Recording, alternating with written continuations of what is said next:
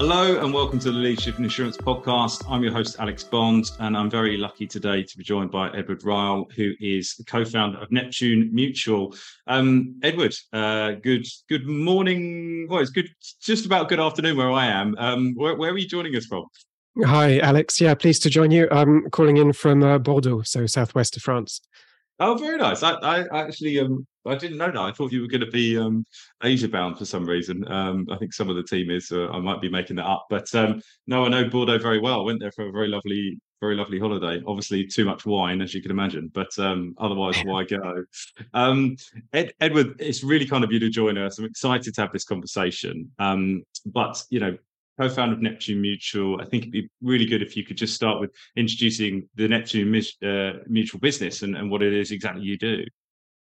Sure, yes, I'd be happy to. So I think most of your listeners will be familiar with the fact that blockchain over the last few years has opened up opportunities for investors of one form or another to own digital assets. And where you have assets, then there's risk associated with holding those assets, and Neptune Mutual was designed as a way to mitigate some of those risks. So it is categorized as a DeFi insurance protocol, and so Neptune Mutual provides in its marketplace the opportunity for projects to create cover pools, and in so doing, enables those communities to purchase cover policies that protect the digital assets of those communities. So that's the sort of a little bit of a summary, I suppose, of what Neptune Mutual what Neptune Mutual is, what it does. Fantastic, thank you so much. And you guys, you raised relatively recently, didn't you? It was a sort of $10 million round, Series A. I always like the founding stories. How did the team know each other? How did you all get together? Yeah, so I guess we're a true fit with a sort of decentralized culture of much of the blockchain anyway.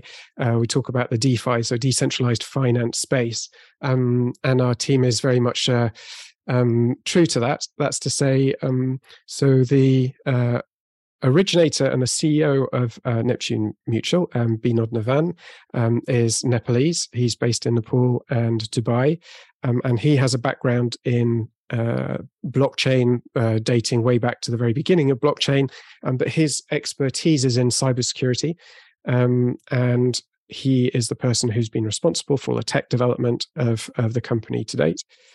And the other co-founder is Jillian Wu, who's based in Hong Kong.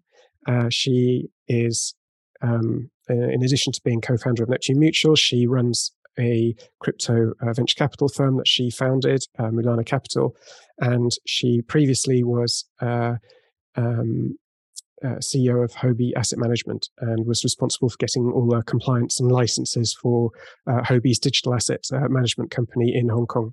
So so I'm in Europe. We have Jillian in Hong Kong and Binod, who is in Dubai and Nepal. Brilliant. A decentralized team for a decentralized exactly. market. Yeah, I like it. Nice. There is something about that probably feels much more natural than other places, because it's a very much a decentralized marketplace. I'm going to clarify off the bat, Edward. I think I told you when we spoke before that my knowledge of this area is probably some really badly thought out investments in various cryptocurrencies over quite a boozy Christmas. And I haven't looked at it since, because I think that seems to be the best advice I've had from my friends, is that if I did look, it wouldn't be very pretty. I think it's good to sort of start clarifying some of the kind of numbers around this. So how big is the sort of insurance risk in the crypto marketplace? Well, I suppose the easiest thing is to quantify the assets in the space. That's probably the easiest number. And so some of your listeners may be familiar with DeFi Llama. I mean, there's plenty of data aggregators where you can pick up this information from. DeFi Llama is quite simple and easy to use. And if you go there and have a look at what we call TVL, so that's the total value locked, that gives you some indication as to the assets in the space. And in the decentralized finance, so the DeFi space, you'll find there's around about $49 billion worth of assets And so, arguably speaking, all of those assets are at risk from one sort or another. And that, I mean, I suppose we'll probably get onto this, but I'm sort of defining what the risks are and what are the specific risk exposures that we're covering for. Well, of course, there's a whole spectrum of different types of risks, and depending on what part of the crypto market you're interested in and involved in, obviously there's different types of risk. So unfortunately, many people will be familiar with some of the risks of the centralized model. So we heard last year about FTX. So FTX is a centralized exchange, and where you're trusting a centralized authority by depositing your crypto or your digital assets with that centralized entity, and you've deposited there, then like any centralized authority, whether it be crypto or indeed a bank, as again we've seen even more recently this year, those assets can be at risk. So SVB, one might have thought that was a safe place to deposit your assets, but it turned out that wasn't the case. So if centralized institutions across the board, TradeFi, CeFi, custody risk is what we call it, is where you've placed your deposit. That is something which you have to be careful of. So in the Neptune Mutual cover marketplace, we do have some CeFi, centralized finance protocols, where you can, as a user, take out a cover policy to protect yourself against the risk of a centralized entity. So we, on our cover marketplace, for example, have a partnership with OKX Exchange. And there, if there is a liquidity problem with OKX, then those users who have cover policies on our marketplace will get paid out in the event that kind of risk occurs. So that's one type of risk in the centralized part of the system. In the decentralized part of the system, we talk more about other types of technical risk, because being decentralized, much of the financial transactions that take place are being managed through smart contracts. So you don't have to trust an individual or a centralized entity for something to happen. You have to trust the code that it works.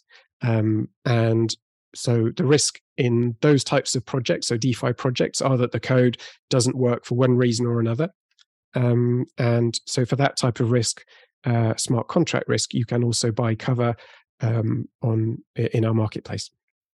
Perfect. And I think that clarification is important, because one thing I wanted to move on to is that, if I listen to the noise out in the traditional insurance markets and the markets that we're and the audience are probably much more aware of, you'd think that they've got this on handle, or at least they're sort of attempting to handle it.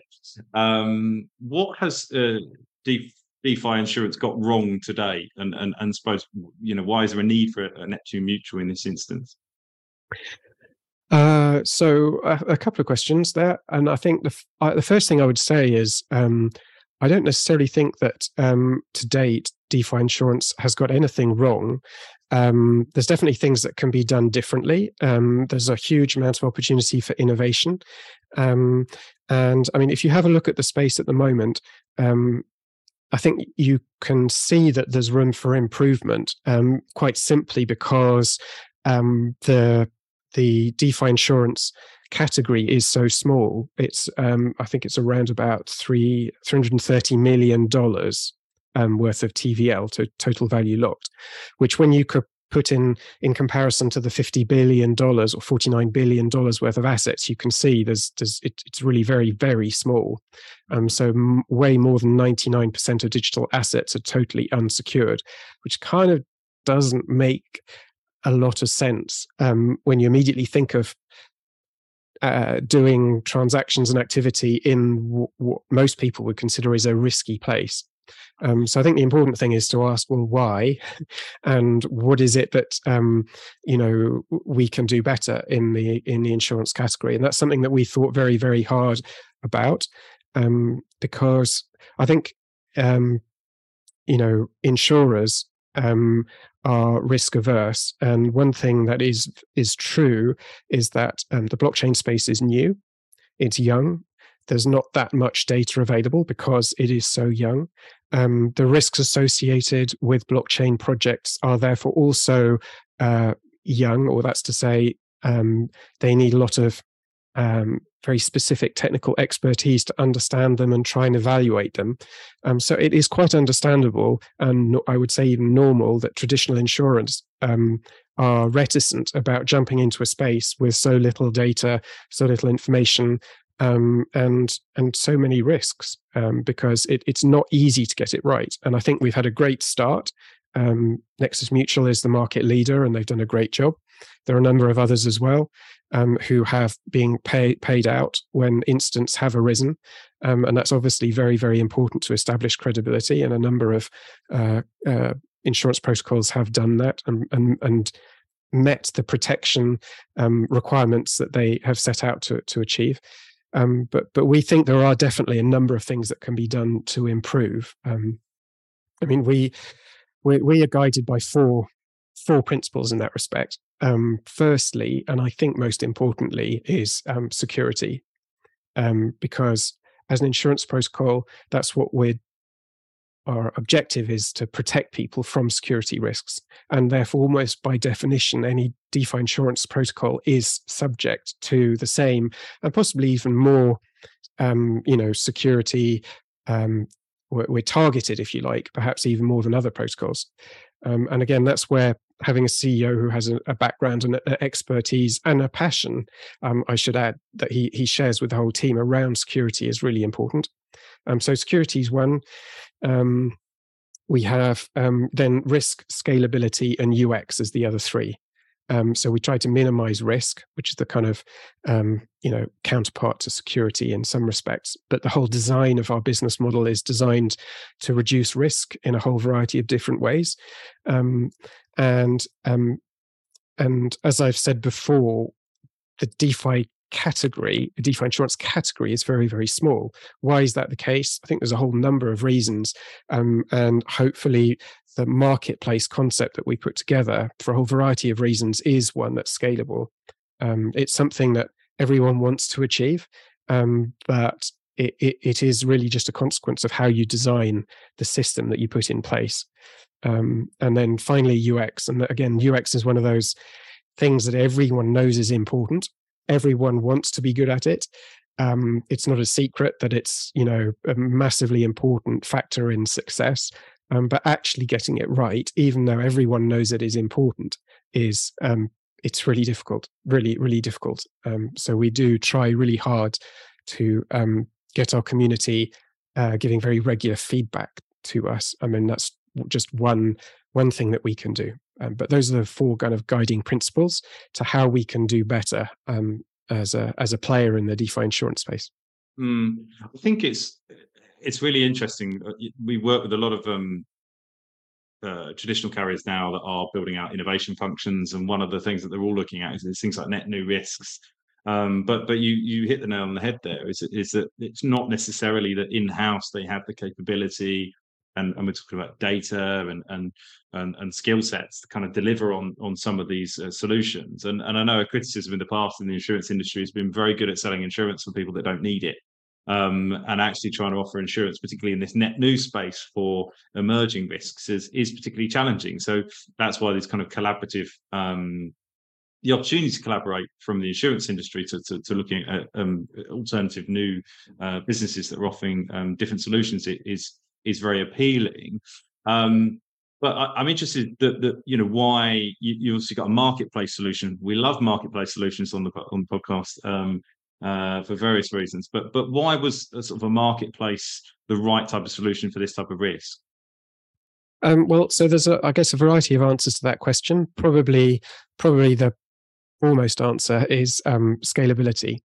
So that's the first answer. So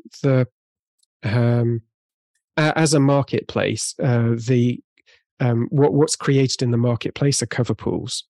And those cover pools are created by cover creators. And typically those cover creators are DeFi or CeFi projects themselves.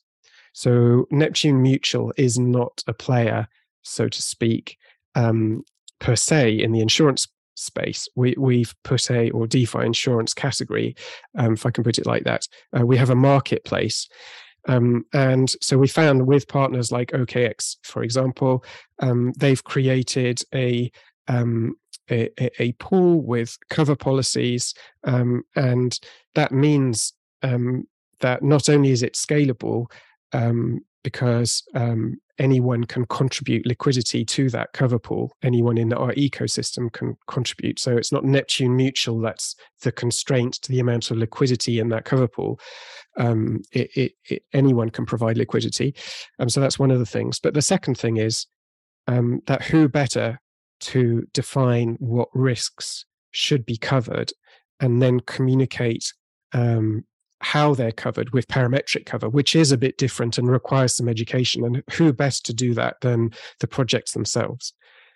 So rather than us struggling to communicate to the entire blockchain community how parametric cover is different from other types of like discretionary cover, which is more typically found in this space, that requires some time and explanation as to what's different, how it works, and so on. And we find that whilst we're willing to help make those explanations, they do come more naturally and more simply and more directly from those who create covers. So for those two reasons, scalability and the fact that the cover creators are tailoring cover policies to their specific community needs, for those two reasons, the marketplace seemed to us a good approach. I mean, it's definitely not the only one, but from our point of view, those are the reasons why we liked it.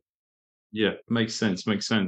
I picked this up with you previously when we spoke, but obviously Mutual has a particular implication in the insurance industry. You obviously called Neptune Mutual. That lends itself to sort of how does the business generate money? Just so we've got it in really simple terms, how does the revenue come out of the way that you've structured the business? Yeah, well, I'd say so. The first thing is that the mutual part of the Neptune Mutual name isn't. We're not a mutual in the traditional sense of the word mutual. That's the first thing. But there again, that's okay because nothing we're doing is that traditional anyway. So it's all new.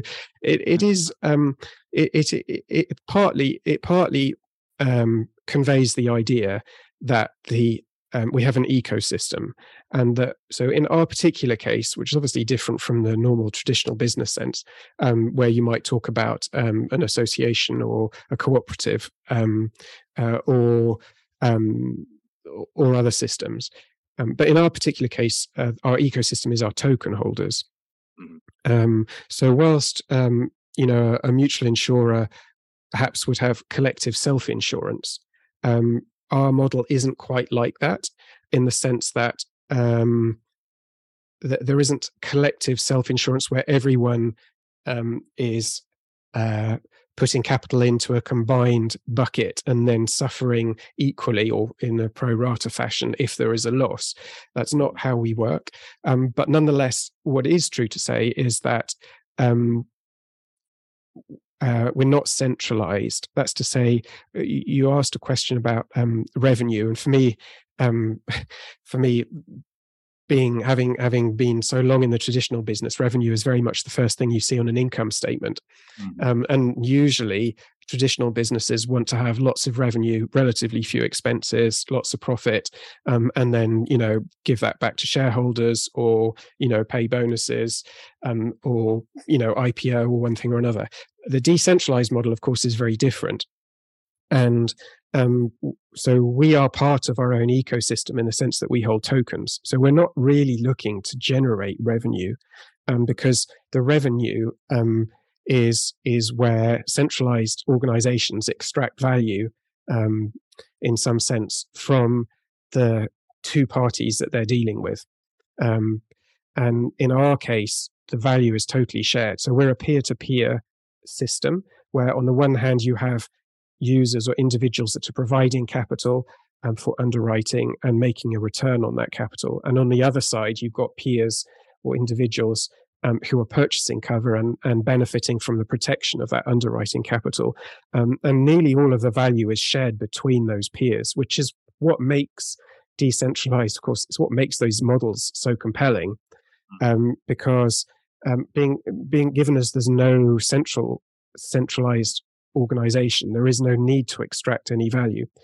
Now there is, so just to be completely transparent, as is often the case, there are protocol fees that are used, but that's really just to make sure that the whole project is sustainable long term, forever and a day. So there's sort of the minimum level of operating costs are covered with protocol fees, but those the protocol fees themselves are, if you like, shared with the token holders of the organization. So yeah, decentralized models are quite different in that respect. And so there are very much similarities between a mutual model, but it's possibly, if people are very familiar with mutual models, it might be misleading if they think that that's exactly how the Neptune mutual model works, because it is a bit different.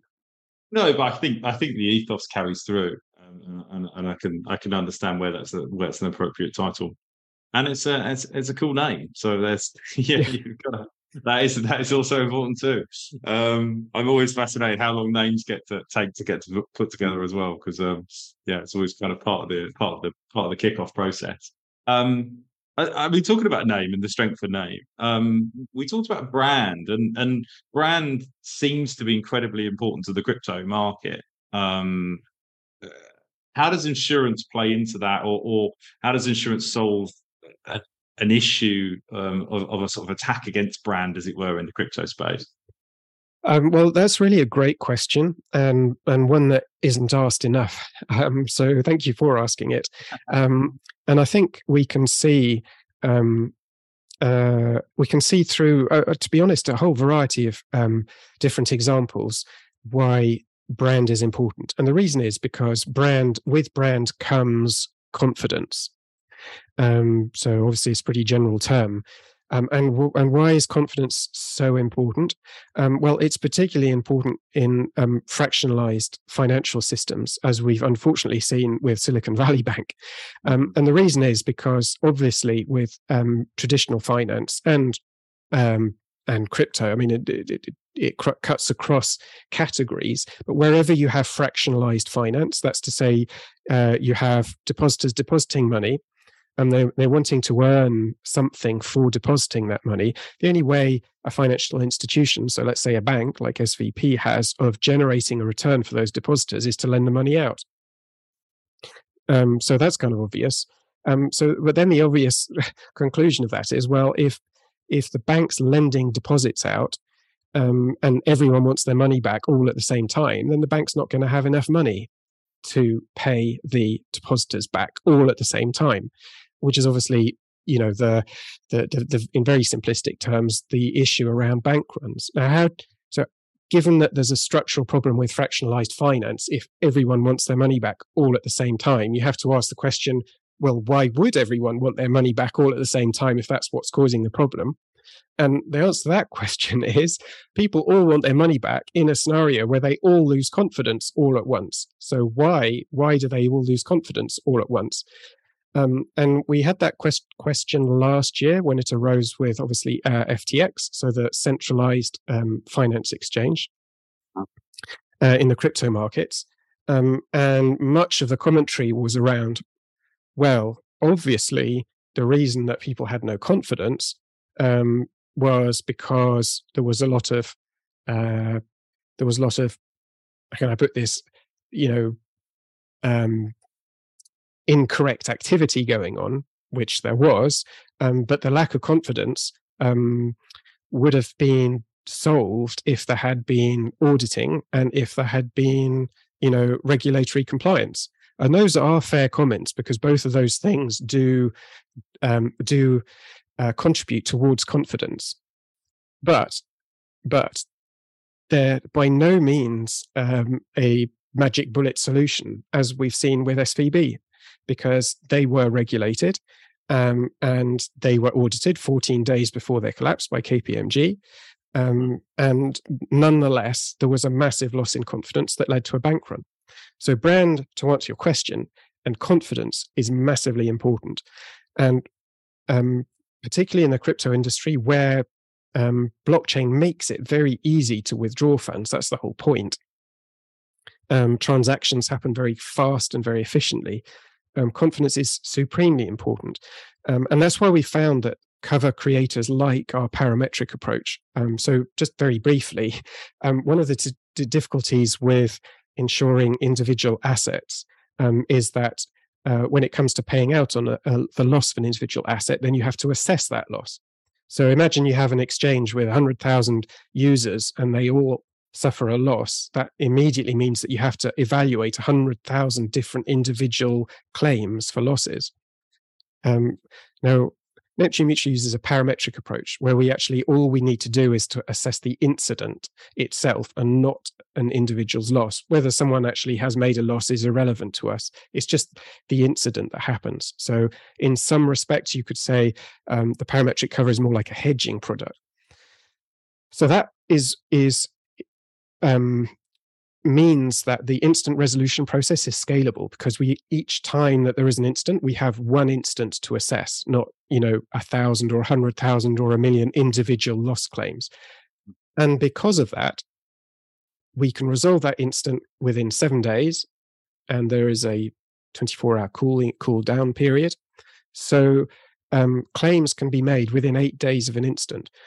Why does that matter, and why am I referring to this in relation to your question? It's because when there is a technical problem, some kind of hack or a liquidity issue or something's gone wrong in blockchain, that project needs to sort the problem out really quickly to protect their brand, to give confidence back to their communities and resolve the problem really fast. And that's what parametric enables you to do in a way which it's far more difficult to do with a sort of discretionary approach.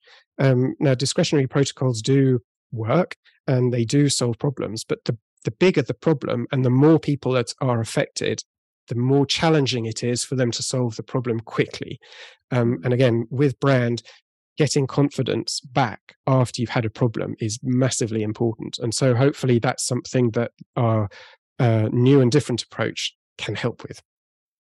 It's parametric is something we've discussed a lot on the podcast, and I've been a big proponent of it. I just just by virtue of my nature, I'd prefer less admin and more instant payment for everything I can get to.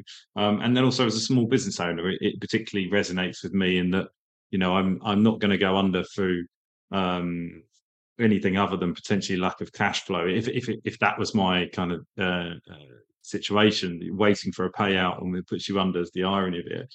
But I was thinking about the role that you're playing is that parametrics usually, I think, for insurers is a brilliant way to create value in the brand of the insurer and say you've had a good insurance experience, and it allows you to wow a customer. And we talk about wowing customers in the modern era all the time, but you're doing something even more challenging than that. It's keeping confidence in a sort of, could be a fledgling currency, as it were. So there's even more reason to kind of put in these things that are innately transparent. If X happens, then Y will be delivered to you, and in a short period of time. So I can see how powerful that be. Something you touched on was liquidity, this might be a more obvious question, but how does the design of Neptune Mutual help tackle those liquidity issues? Because I know that's something that it addresses. Yes. So I guess there's various answers to that. So we've talked a little bit about the liquidity issues that cover projects can face. And so custody risk can be something that is covered by the cover pools. So a cover creator can create a policy that protects their community against that. That's the first thing. But I think your question was more around, if I understand correctly, more around how do we design a cover protocol that lends itself, perhaps that's not quite the right use of the word, but that is designed in such a way as to attract liquidity providers. Because where you have a whole category, and I would say an important one like DeFi insurance, with only $300 million worth of total value locked in relation to $50 billion worth of assets, clearly there's an issue with the scalability of the provision of liquidity into that category. Yeah. And so that's what we've looked at fairly carefully. And as I said before, being a marketplace, there are the users of the ecosystem can put liquidity in. And I think so. Some of the factors that are important to consider. Perhaps first and foremost, I think you need to think when designing a system on behalf of the person you're designing it for, so a liquidity provider. And one of the things that you really need to be careful of before investing capital in a project is, can I get it out? And DeFi insurance is one of those spaces where, because you're using the capital to underwrite risks for a period of time, it's easy if you're not careful to end up with a situation where you put capital into a DeFi insurance protocol. That capital is used to underwrite risks, and then you can't get it out because it's being locked up and used to underwrite risks. And not only that, but the more the cover protocol is successful in writing more and more risks, then the less possibilities there are for you to get your capital out. So we've designed in a system where there is a window of 7 days every 180 days where LPs can get their capital out. So I think that's really important. And probably, one of the other things I would say is, where you're providing underwriting capital, it needs to be really transparent where the returns are coming from. Because, your listeners in particular will know that the returns that you get from providing underwriting capital should be directly linked to and correlated to the amount of risk that they're underwriting. That makes entire sense. Now, in our case, we have cover pools that are denominated in stablecoin, both for the cover purchaser who buys their policies, and those fees are being used to pay the users who are providing the underwriting capital. So there's no mismatch in the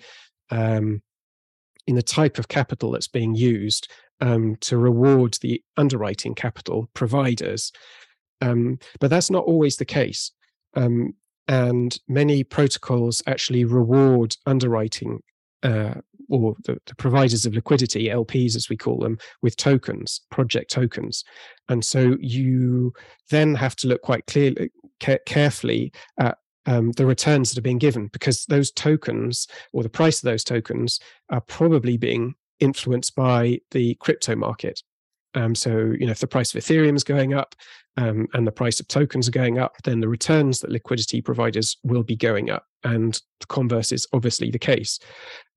So if the market movements in crypto pricing are big, then that will significantly influence the returns that an LP is getting, far more than the returns that are actually coming from the policy fees. And therefore, it becomes unclear as to how it is that you're making or losing money as an LP. And if it is simply that you're making money because the price of Ethereum, for example, is going up, well, maybe you're just better buying Ethereum, full stop, rather than getting a return from the price of Ethereum, but nonetheless suffering the consequences of the risks of providing underwriting capital and that specific risk. So we've in our cover pools removed price volatility from the equation. So it makes it very much more transparent where the returns are coming from, which are the policy fees of those that are purchasing covers in stablecoin. So those are just some of the things which hopefully will attract LPs to the site. They can understand the model, they can understand the system, where the returns are coming from, and they can get their capital out. Yeah. And I think getting the capital out, I think is a really nice timely thing to be talking about, should we say. Something I'm surprised to learn, and I suppose this kind of resonated with me from the sort of 2008, 2009 times. But I don't want to draw that negative connotation. But so I can buy this insurance without what we would traditionally think an insurable interest. Like I don't have to have active investment in this project to buy insurance on that. I suppose one was just to explain that, and that I'm correct on that. But if that is my understanding is correct, does that not potentially put us at risk of bad actors further down the line? Um, well, I would say that most businesses and pretty much everything is exposed to bad actors of one form or another. So, so yes, we are exposed as everyone else is to bad actors, but I don't think specifically that relates to the sort of parametric approach. So it's true to say that you don't need to suffer an individual loss. You don't have to have an asset loss. You don't have to hold an asset at all, in fact, to buy parametric cover. But that is no different from hedging products. And there's $130 billion worth of options out in the market at the moment. I don't know if that's a good analogy or not, but certainly traditional insurance parametric cover doesn't require individual loss assessment. And to be honest, that's one of its advantages. It makes hedging risk that is very difficult to assess from an individual loss point of view. It makes it feasible in a really efficient way, and that's one of its sort of values, if I can put it like that. But you're right, we do have to be very careful, and there are some scenarios which we have and need to protect against to make sure that if bad actors are the ones that are creating the risk incident, that they can't benefit both from creating the incident itself and then profiting a second time round from the cover that they could potentially buy from our marketplace. And so we do have systems in place to do our best to protect against that. Yeah, absolutely. I think that's absolutely nailed on answer my question. Edward, I could talk about this for a very long time because I think it's a fascinating area, and it's really nice to have someone come on and talk about a real sort of net new space for us as well. So firstly, wanted to thank you for being a guest on the podcast, but always like to end with we're coming to the end of Q1, but we've got plenty of the year to go. So, and you raised, relatively recently, what's on the agenda for this year? What can we expect to see further from Neptune Mutual for the rest of this 2023? So there's exciting times ahead. So we launched on Ethereum, the Ethereum blockchain, layer 1 blockchain, in November. In January, we launched on Arbitrum, which some of your listeners may know is a layer 2 scaling solution, which it's really fast with low transaction fees. And we're now the one DeFi insurance cover protocol on Arbitrum. We are looking to launch on other layer 2 scaling solutions as well. So that's something to keep an eye out for. We are also launching soon our token, our NPM token. So that's exciting and will be happening in a matter of weeks. And that's really important for us because it will tie in our community into actively engaging in a number of new and different ways with the platform itself. So the NPM token is really important for us. And we also have an NFT project. So again, people will be familiar with NFTs. And in our particular case, we are very much tying it to use of our marketplace. So those users in our community that use our marketplace will gain points, and those points will allow them to unlock some NFTs, and we just hope that's an interesting and fun and valuable way for the community that are using our marketplace to find some extra value. So that's going to be launching fairly soon too. Wow, it's a busy year coming up. So Edward, I really appreciate you finding the time. Like I say, genuinely insightful and interesting conversation. Really appreciate you being the guest on the Leadership in Insurance podcast.